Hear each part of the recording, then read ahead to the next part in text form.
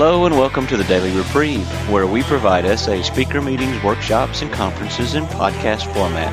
We are an ad-free podcast. If you enjoy listening, please help us be self-supporting by going to donate.thedailyreprieve.com and drop $1 or $2 into the virtual basket. Please consider donating monthly by clicking the Donate Monthly button. However, one-time donations are always welcome. Just click the Donate Now button. Now, without further ado, this episode of the Daily Reprieve.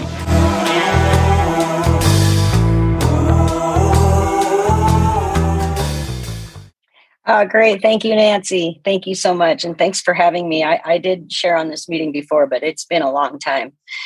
So I appreciate the opportunity to be of service. I'm Wendy. I'm a sexaholic in Colorado. I've been sober for just over 11 years. Hi, everybody. And throughout this time, I've learned a lot about myself, my negative attitudes and behaviors, my ego, my fear. And I've also learned some pretty good tools through the program of SA to become the person that God would have me be, not what I would want. And these tools help me recognize my defects and surrender them, to be humble, open, honest, and willing to surrender everything, not just defects, but everything, my entire life, my kids, my husband, my job, everything goes to God. And I know that I'm going to get everything I need. So anyway, when I work the program, I also see the miracles that come about. But first I'm going to pray. God, thank you so much for this opportunity to be present today in this meeting. I appreciate you for bringing all these people to hear your word through my words. And I pray that as I share today, only your message comes through, only your guidance and mercy is shared today. And with love and gratitude, amen. All right. Okay. So it's said that this disease is progressively destructive. And I certainly created a lot of destruction in the wake of my acting out. Many of my relationships were permanently destroyed because of my entitlement and rebellion. And it ended up was just too much for them. Family members and coworkers, friends of friends, these are all examples of relationships that were destroyed. And I never wanted to socialize or have friends because that would cut into my acting out time. So let's see. I underperformed in jobs. I would go into the bathroom and act out and be sexting and making plans. And I would stay in there for hours. So my jobs were I could have done a whole lot better. Let's just say that. I became physically sick. I had headaches and stomach aches. I was throwing up. It just was, in my body. Lust had permeated every area of my body. And my relationship with my husband and my kids took the biggest hit because they were there when my disease had progressed to a deadly high. They saw right through me. I thought being with family was obligatory. I thought I was hiding things pretty well. But like I said, they saw right through me. It's hard to miss the symptoms of lying and cheating, and especially since I was showing physical symptoms. And in our house growing up, we never had any religion or spirituality. My idea of God was someone to blame when things went wrong, which pretty much meant they didn't go my way. Anything that didn't go my way was wrong. And then I had gone to church a couple of times, and I had some pretty bad experiences there. But I think that I wasn't hearing the message. I wasn't open to the message. And I think that's why I had those bad experiences. So consequently, I missed out on experiencing God's miracles for a long time in my life. But there is another saying we use in this program. It's called "Don't give up before the miracle happens." And that was really important for me. And I encourage everyone to make this a mantra, because at least for me, I had to do a lot of hard things. And I wanted to give up and I wanted to quit. And then I wanted to be fixed. And the truth of it is, I had to do all this stuff to get spiritually fit. and to stay spiritually fit. So anyway, let's see. I'm happy to report that God has brought me many miracles, but I had to do the work he asked of me, working the steps with a sponsor, attending meetings, doing service, reading literature, participating in the fellowship, and a host of other rewarding work. These are all things that have brought me to this place of accepting and experiencing God's work as miracles. Today, I'll talk about some of the miracles, not all of them, that'd take too long, that have happened in my life since my relationship with my higher power has grown, and I have nurtured that relationship. They started as soon as I was willing to accept them as miracles.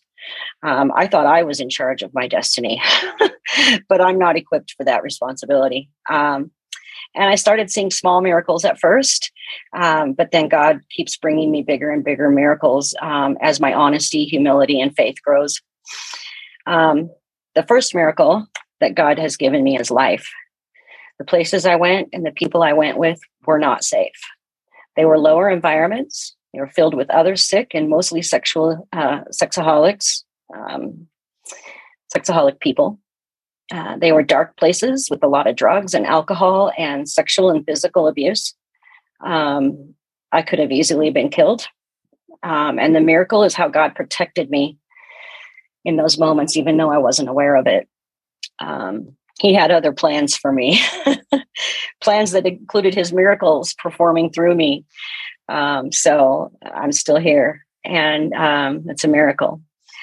I first learned about SA doing research on information I got from a TV show about sex addiction. And I decided this is perfect. If I attend meetings, my husband can't leave. He won't leave me because I'm sick. And marriage is in sickness and health, right? So if I'm sick, he can't leave. It was just basically another attempt at a huge manipulation. It was not an honest or humble decision. I did not know how to do those things. The miracle happened when I realized I was there to save my life. I'm here to save my life, not my marriage. If my marriage survives, it's a bonus. But if I'm dead, my marriage doesn't matter. So I'm here to save my life. And then, miracles continue to change my thinking and behavior. I no longer blame God for things that happen. I see it's a blessing if it's good, if it's a good thing. Oh, and it's been given to me. And I see a challenge or calamity as an opportunity to surrender, to be humble and be God reliant, not self-reliant. I believe in the miracle of surrender. God will take care of me. I never have to worry or be scared, although I do, but that's why I still have my God. And I can assure that frightened little girl inside of me that we'll never be alone again, and that God will take care of us now. My addict doesn't have to take care of us anymore. And I can surrender these feelings of fear and worry to God and experience the miracle of serenity in the midst of calamity and chaos. It's happened over and over. It's happened over and over for me. I cannot explain it. But when I can sit in the middle of a situation and rationally think it's a miracle. I've experienced the miracle of trust in my higher power first, then trust in myself, and finally trust in others. Trust has become a huge part of my recovery. It involves vulnerability and humility, two things that were foreign to me and very uncomfortable. But there's also another part of this miracle. It's being trustworthy, having integrity. I never have to hide or lie or sneak around anymore. And what a relief. Whew. It's a lot of work keeping up with all that lying and cheating and hiding and sneaking and texting and whatever else I was doing. There were a lot of things, but so anyway, the trust by being honest and humble and trusting and trustworthy, it also helps me physically. So I don't have to have that knot in my stomach anymore that I had almost my entire life. I had a knot in my stomach. So the physical health benefits of trust and surrender are innumerable for me. Let's see. I've been given the miracle of humility. I used to think that meant you were funny. That's how far removed I was. But I get the humility message from God in a variety of ways.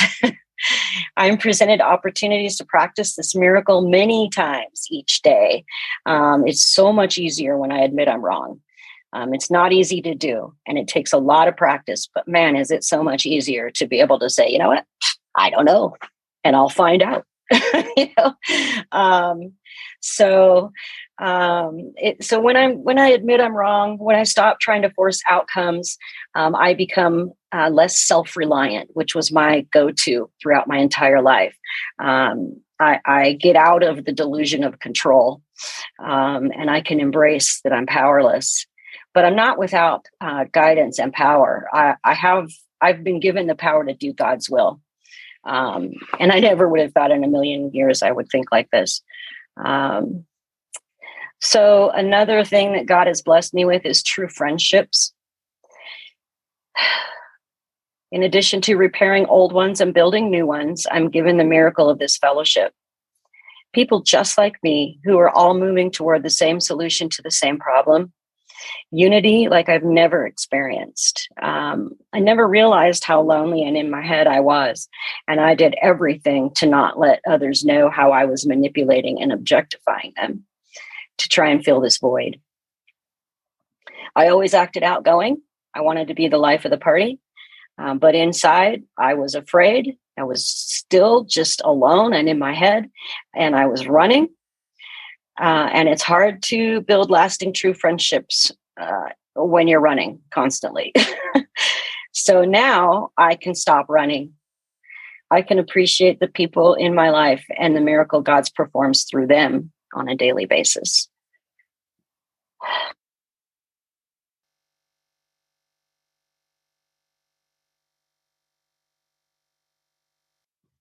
Wendy, you got muted somehow.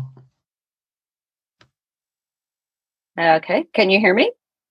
I don't know what happened, but I think it was me, but you're fine now. Okay, I'm not sure where I left off, but I'm just going to start with this next section that is also about having true friendships. And it's another part of that miracle, and that is that I have friendships with other women. What a concept. In my addiction, women were competition to me. Even the wives of the husbands I was cheating with, I saw them as competition. I was going to be the best thing, the only thing, and I was going to make them leave their wives and their kids, and because they wanted me. And whew, what a delusion and what an overload of lust. Talk about it. Wow. No wonder I was physically sick, right? So starting from when I was about 5 years old, my mom and I started a long time rivalry for my dad's attention and my dad's friends' attention. There were a lot of guys in and out of our house all the time. So I had no interest in being friends with women because I could not manipulate them sexually. I couldn't get what I wanted. I had no feeling of desirability from them. And I only got that from men. So I had no interest. Not even family female members. So since I'm experiencing the miracle of true intimacy, it's not sexual for me, I'm able to have relationships with women based in reality and not based out of manipulation or fear or ego. They're based in reality, and whether they're good or bad, they're real. And that's the thing, that I need to stay in reality. So now I get to go to women's meetings a couple days a week, and I sponsor women. And I have a network of sisters, and it's constantly growing. And I wouldn't want it any other way. It gives me goosebumps right now just to think about the women in my life and how much they've made such a difference for me. So here are a few of the other miracles. I have experienced a calmer, slower pace in life. I noticed things I missed while I was running, constantly running. I was running through life like it was a marathon. I didn't want to stop. So now I can pause. Even things like when I'm typing my password, and a lot of times I would be like, type, type, type, type, and it would be wrong, and I'd have to erase it, and type, type, type, type, and I'd mistype it, and I'd erase it. And now I just type it slow, and it goes through the first time. What a miracle. Things like stopping at a red light. If I would be stopped at a red light, originally I would be like, I'm going to be late. Let's go. Let's go. And now I see it as God saying, here's your opportunity to pause and connect with me. So I can stop at a red light. And if I'm late, I'm late. The point is I'm there to connect with God. That's a moment for me where I feel God is giving me a message. So I make better decisions based on rational thinking, not reactions. And I'm not reacting with selfishness or self-pity. I can take the time to listen to other people without interjecting and without waiting for my turn, without interjecting my ego into the conversation.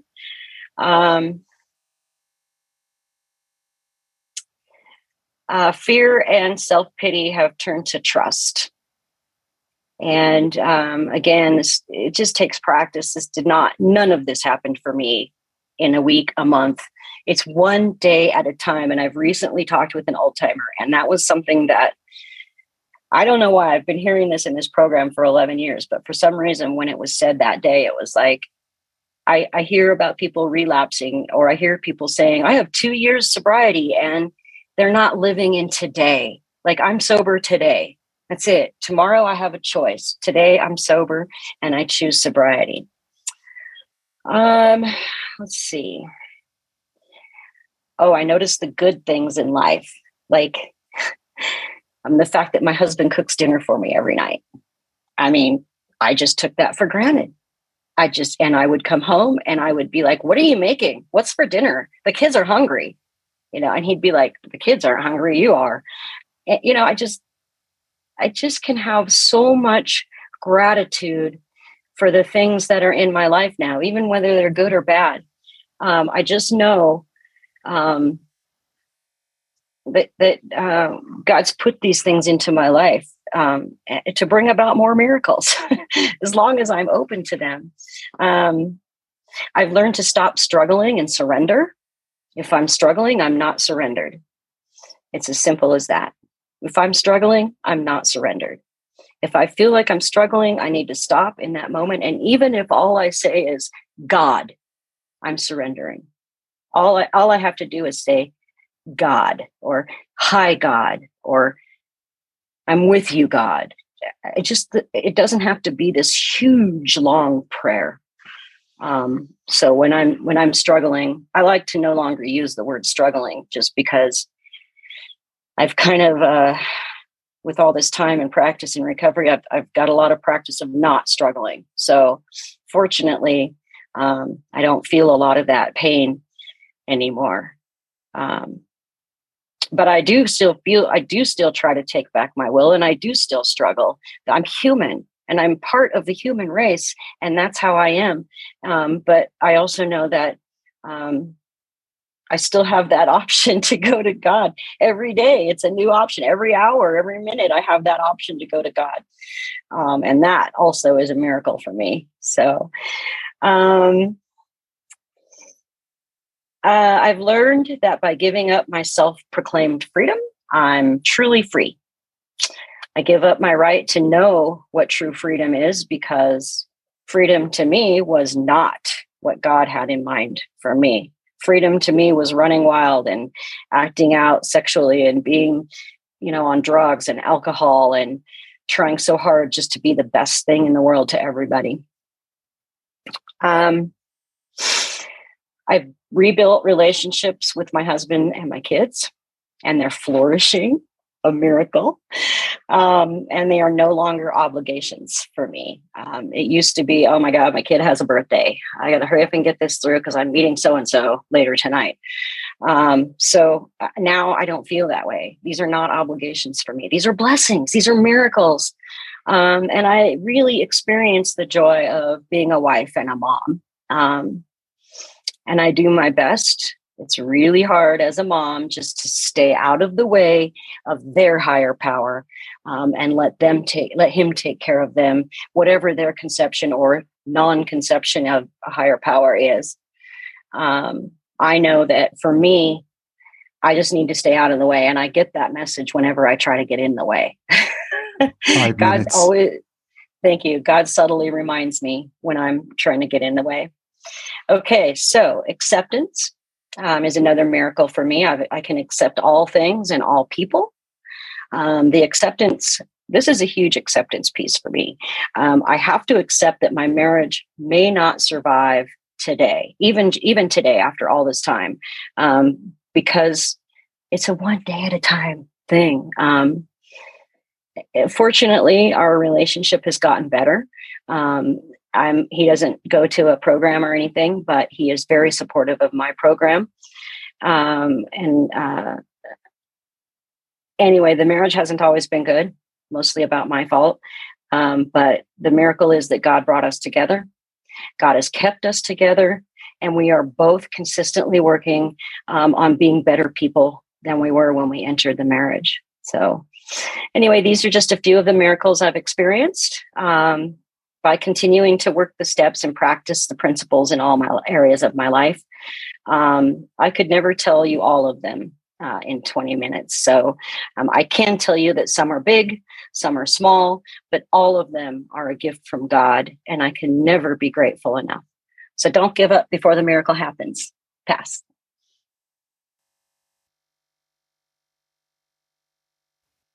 Thank you so much, Wendy. Thank you. Thank you. Thanks, Wendy. So glad you're here. So glad you have sharing. Thank you so much, Wendy. Thank you. Beautiful share. Hi, I'm Tim. I'm a sexaholic. And first of all, Wendy, thank you so much for your talk. I heard a lot in common in your story and with mine. A lot of different relationships, a lot of damage done. And my question to you is about self-forgiveness. I've been in, you've been in the program a lot longer than I have. I've only been in since August of 2015. That I think that's something, I'm afraid it's something I'm going to be struggling with forever. And do you ever come to that? I'll pass. Thanks for the question, Tim. Thank you. I'm assuming you're talking about forgiving yourself for all the stuff that has happened to other people. And I think that the way that happened for me was through working steps 8 and 9. And 4 as well. The 4 set the record for 8 and 9, and being able to not only recognize that those defects were part of me, but also to be able to hand them away, to give them away, and to make up to people, make amends for things that I've done, whether they're living amends, direct amends, indirect amends. That's another way that I was able to forgive myself, was by working steps 8 and 9. And I also came to believe that I was brought to this place not by accident. I believe that God brought me here as an opportunity for me to change my way of life. He forgave me. So it's easier for me to forgive myself. It still takes practice. So I hope that answers. Thank you, Wendy. And Rajda, there's a question that came from the chat before Lee put his hand up. I've lost it. Do you see it? No, I can't see that. Okay. I see here a question. Is the chat for everyone off? It's for person to person. It's off. You can chat with the host or co-host. Can Wendy ask to elaborate more on the freedom she discovered during recovery? And this is from Nata.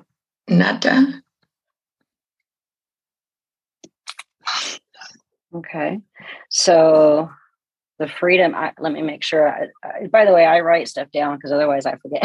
I get off on a rampage.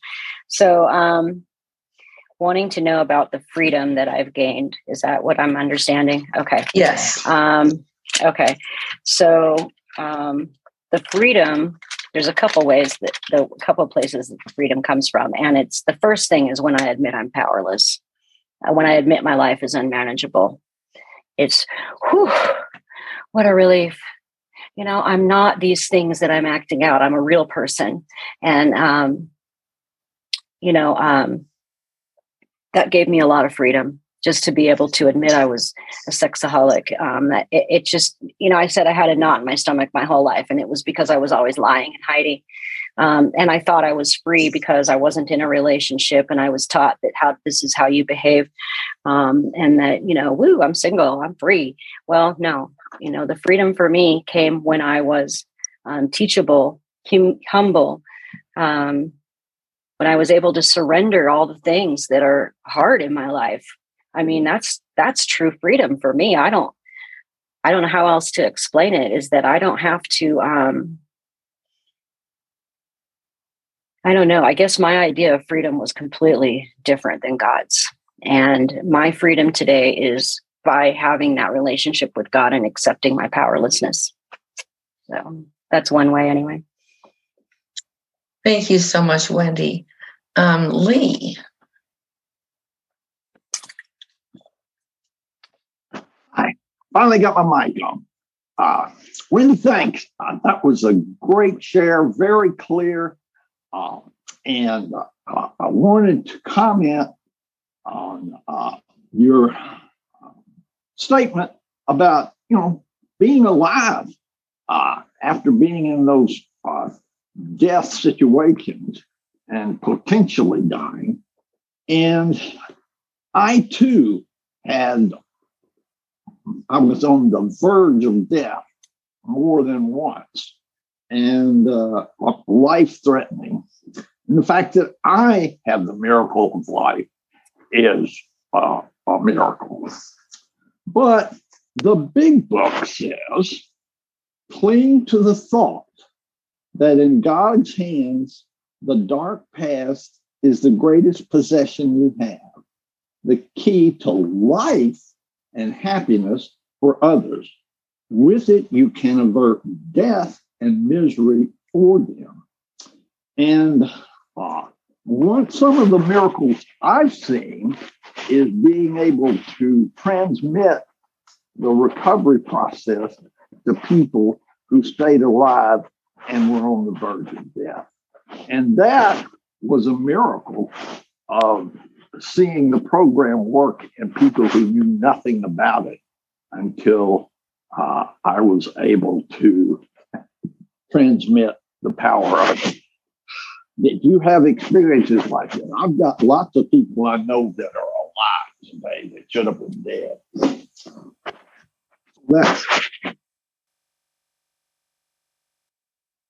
Thanks, Lee. Thank you, Lee. Did you want to make a comment on that, Wendy? Well, I didn't hear a question in there, but I do know that being, like you said, I don't know. I related with that share as well, and I'm really glad that the message that God has given me has come out directly. So I didn't hear a question, so that's all I'll say. I just was wondering if you have known people yourself that have recovered and were on the verge of death. Oh, yeah. One of the miracles of this fellowship is that we are able to relate by our weaknesses. And so there's a lot of people I know who have shared that without God in this program, they would be dead. And I see the miracle of life that's given to them. And I mean, I've also known people who have died. So I think it's just a matter of how willing and honest and humble I am to being open to God's will. If that's God's will, that's God's will. But I have known people who have recovered and are thriving and flourishing because of this program. So.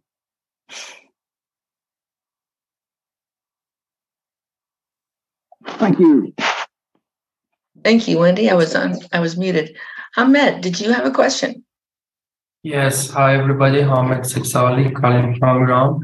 Thank you, Wendy, for your share. I got a lot from your share.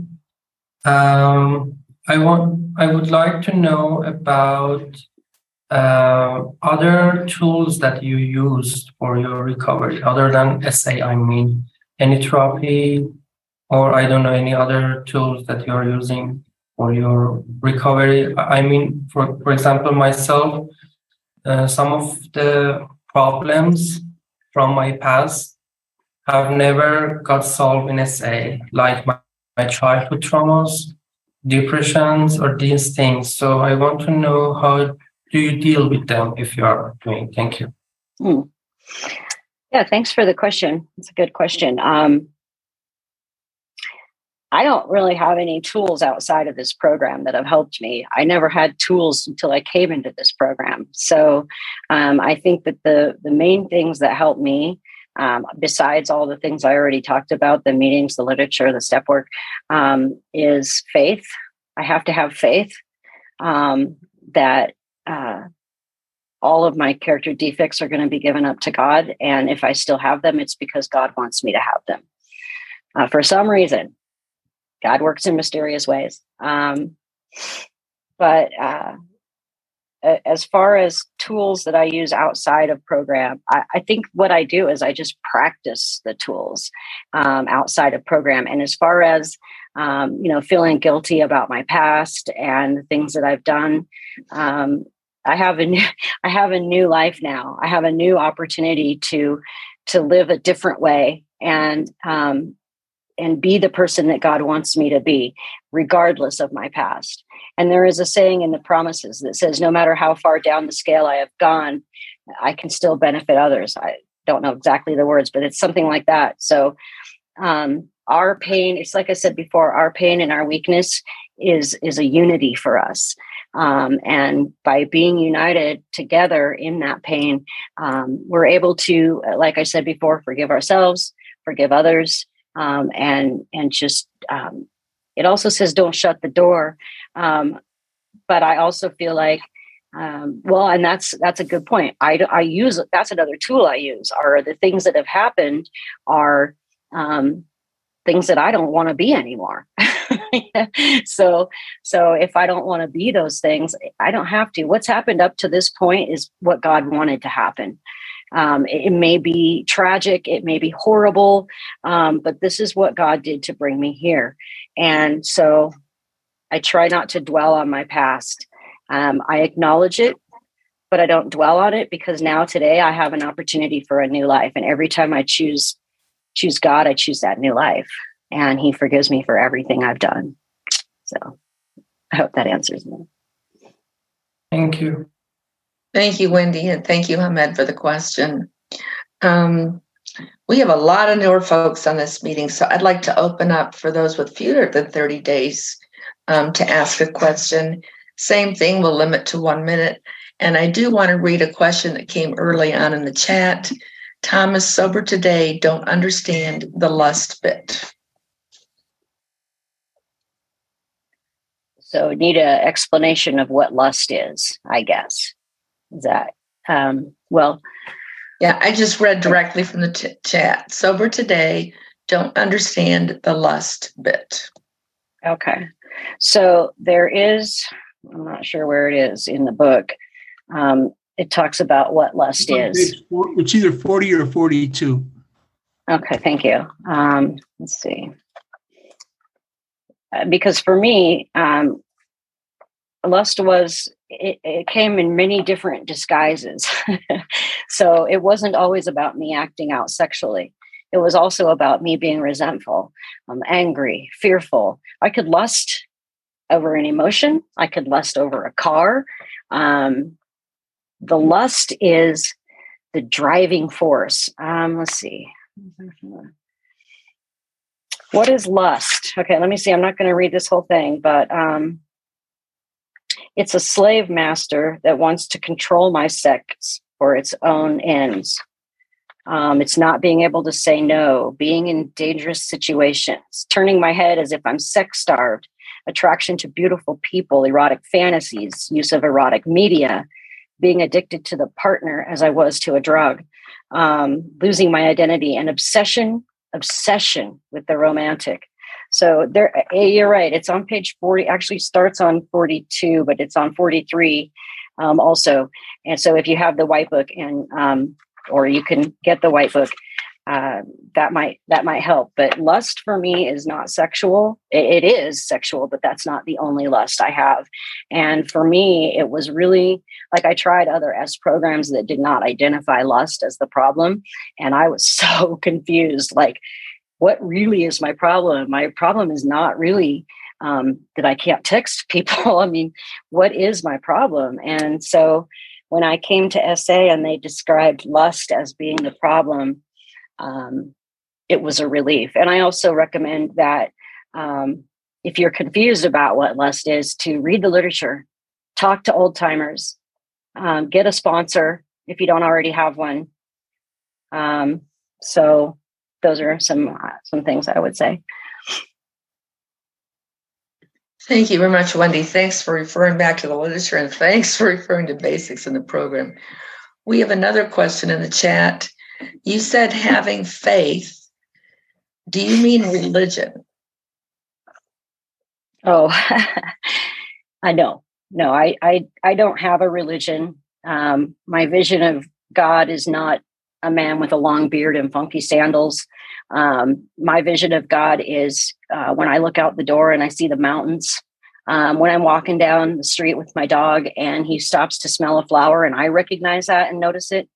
The other part of faith for me is that I feel like I trust God now. And it's not, like I said, it doesn't come from a religion. I don't have any religion in my background, and I still don't practice any certain religion. I get a lot from people who have religion in their life, but I do not. So my faith just comes from trust. Thank you. Thank you, Wendy. The person that asked the question, I don't know if they want to elaborate on that or not. No, that's fine. Rachna, you've got your hand up. Yes, Nancy. Thank you. There is a question from Tamanna. She can't unmute at this hour. She says, "Hi, I am Tamanna from India. I have heard you in one of the workshops happened in June, and there I got your number. I tried contacting you many times. Do you like to connect with new women? And second question is, how do you deal with temptations? Thank you." Oh yeah, I would love to connect with other women. I don't know. Maybe I wasn't looking in the right place or something. I don't know. I'm really sorry if I didn't respond to your message, but if you can message me again, are you message me through WhatsApp? I don't go on WhatsApp as often as I used to, so that might be part of the problem. And then how do I deal with temptation? Well, by the faith of pausing, the action of pausing and being able to think, okay, and I like to call it following it to the end. Like, okay, if I'm going to flirt with this guy, then I might act out. If I act out, I'm going to be sick or I could lose my marriage. So I kind of like go through the whole process of what it's going to be like. And that also relieves my temptation because it always ends typically in a deadly way. So my temptations, I also see them as an opportunity to go to God now. It's an opportunity for me to ask for forgiveness, trust, faith, guidance, mercy, whatever it is that's happening at that moment. So temptations are less now that I've been working the program for a while.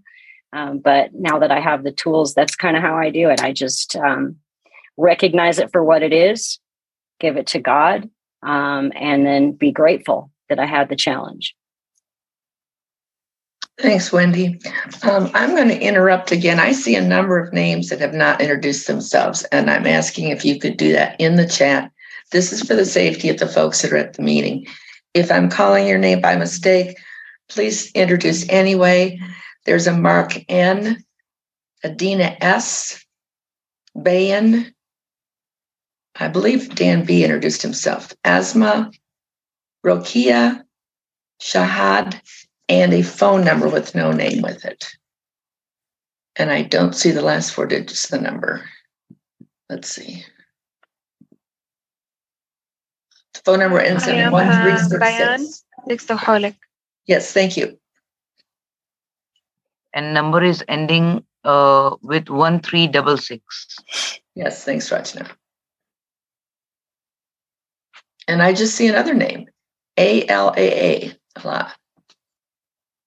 So, Rachna, if you would keep track of those names, we really need to have people identify themselves. Thank you. Yeah. Yes, Okay, Rokia? Rokia? hello, my name is Rukaya Sexaholic from Egypt. Thank Trying to you. be sober. Okay. And Allah, I saw your name. I saw your mic come on. Yeah, I'm Alex Sexaholic from Egypt, sober since August 11, 2022. Thank you. Glad you're here. I don't see any other hands up. If there is somebody that would like to ask a second question, that's fine.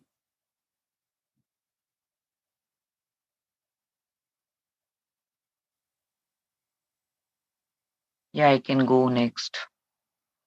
Thank you, Rachna. Yeah. Hi, Wendy. Rachna here from India. Thank you for your honesty and amazing share. I would like to know how you practice humbleness on daily basis after so many years of your sobriety. I'm so glad to know you. So yeah, I would love to hear about the humbleness. Thank you.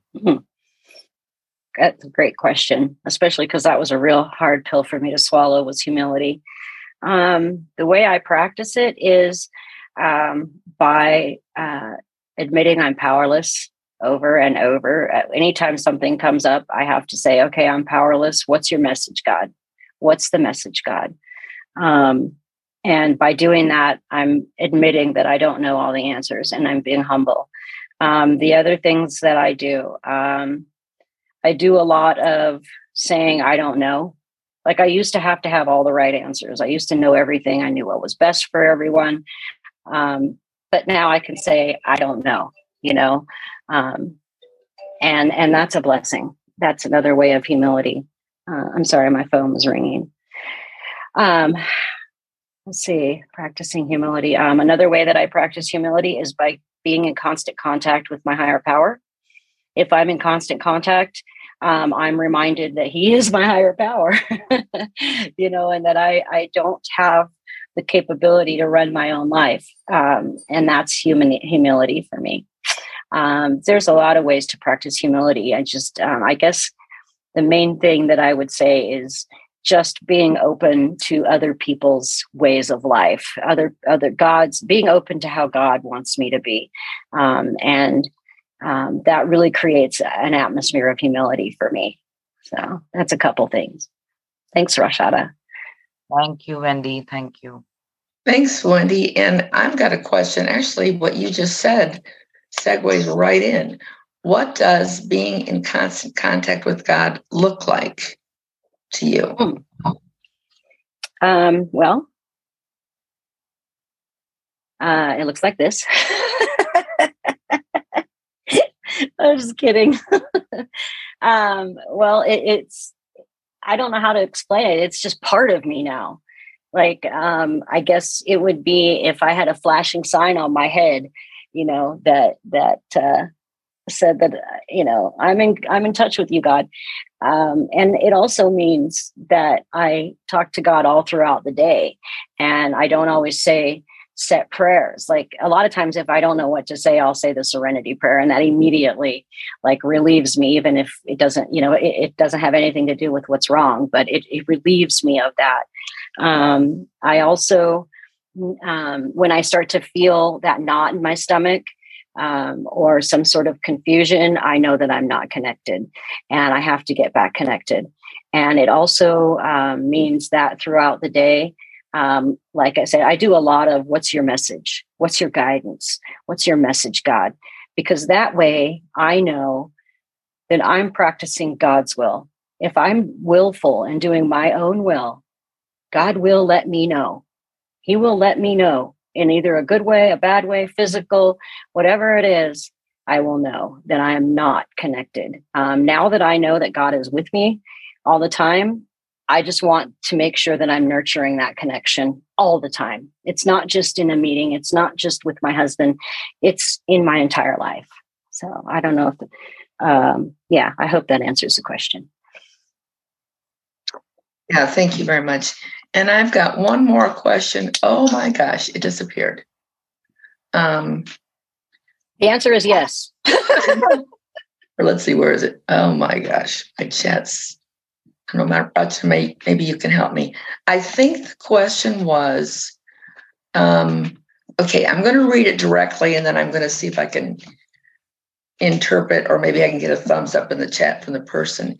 Did you see the gift or benefit through your experience being a sexaholic? Now, actually, the words, did she see the gift through her experience with the lustaholic, and then, or benefits?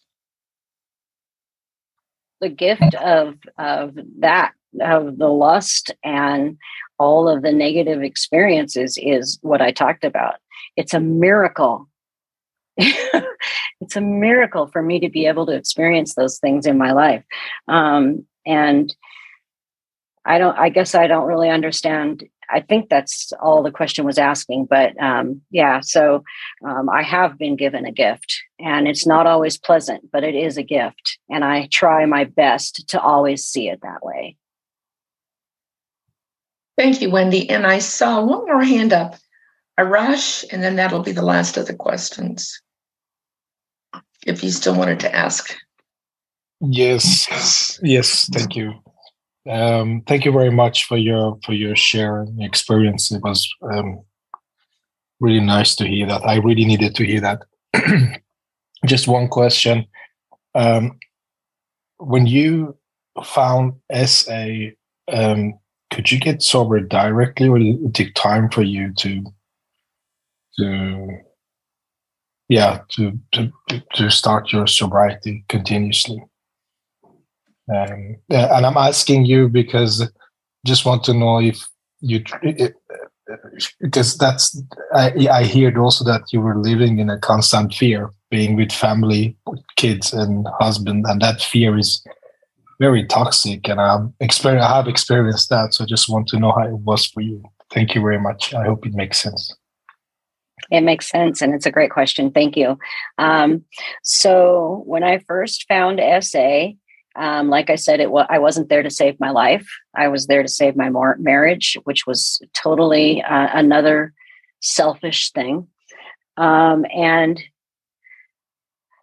it's a weird answer because I got sober, but it was a dry sober. I wasn't actually working the program. So I walk into a meeting, I sit down, we're doing the readings.